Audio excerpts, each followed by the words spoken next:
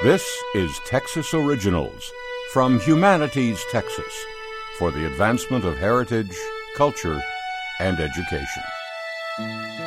Writer and editor Willie Morris was born in Mississippi and made his name in New York, but he left an indelible mark on Texas journalism.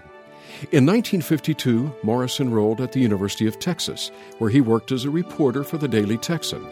Morris ultimately became editor-in-chief, writing blunt editorials about the lack of student representation in university decisions and the influence of lobbyists on the state legislature. After graduating, Morris left Texas to study at Oxford on a Rhodes Scholarship, but he returned to Austin several years later to resume his role as a political gadfly, signing on as editor of the Texas Observer, a journal known for its commitment to progressive causes. Texas was where I reached maturity, Morris later recalled. Writing about politics, the ambivalent and exposed world of the politician, taught me about the complexity of human affairs, about the irrelevancy of most dogmatic formulas, about loyalty and courage and devotion to human causes.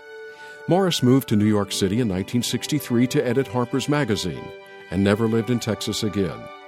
Morris's masterful memoir, North Toward Home, published in 1967, recalls his time in Texas and paints a compelling picture of the state during the Eisenhower and Kennedy years.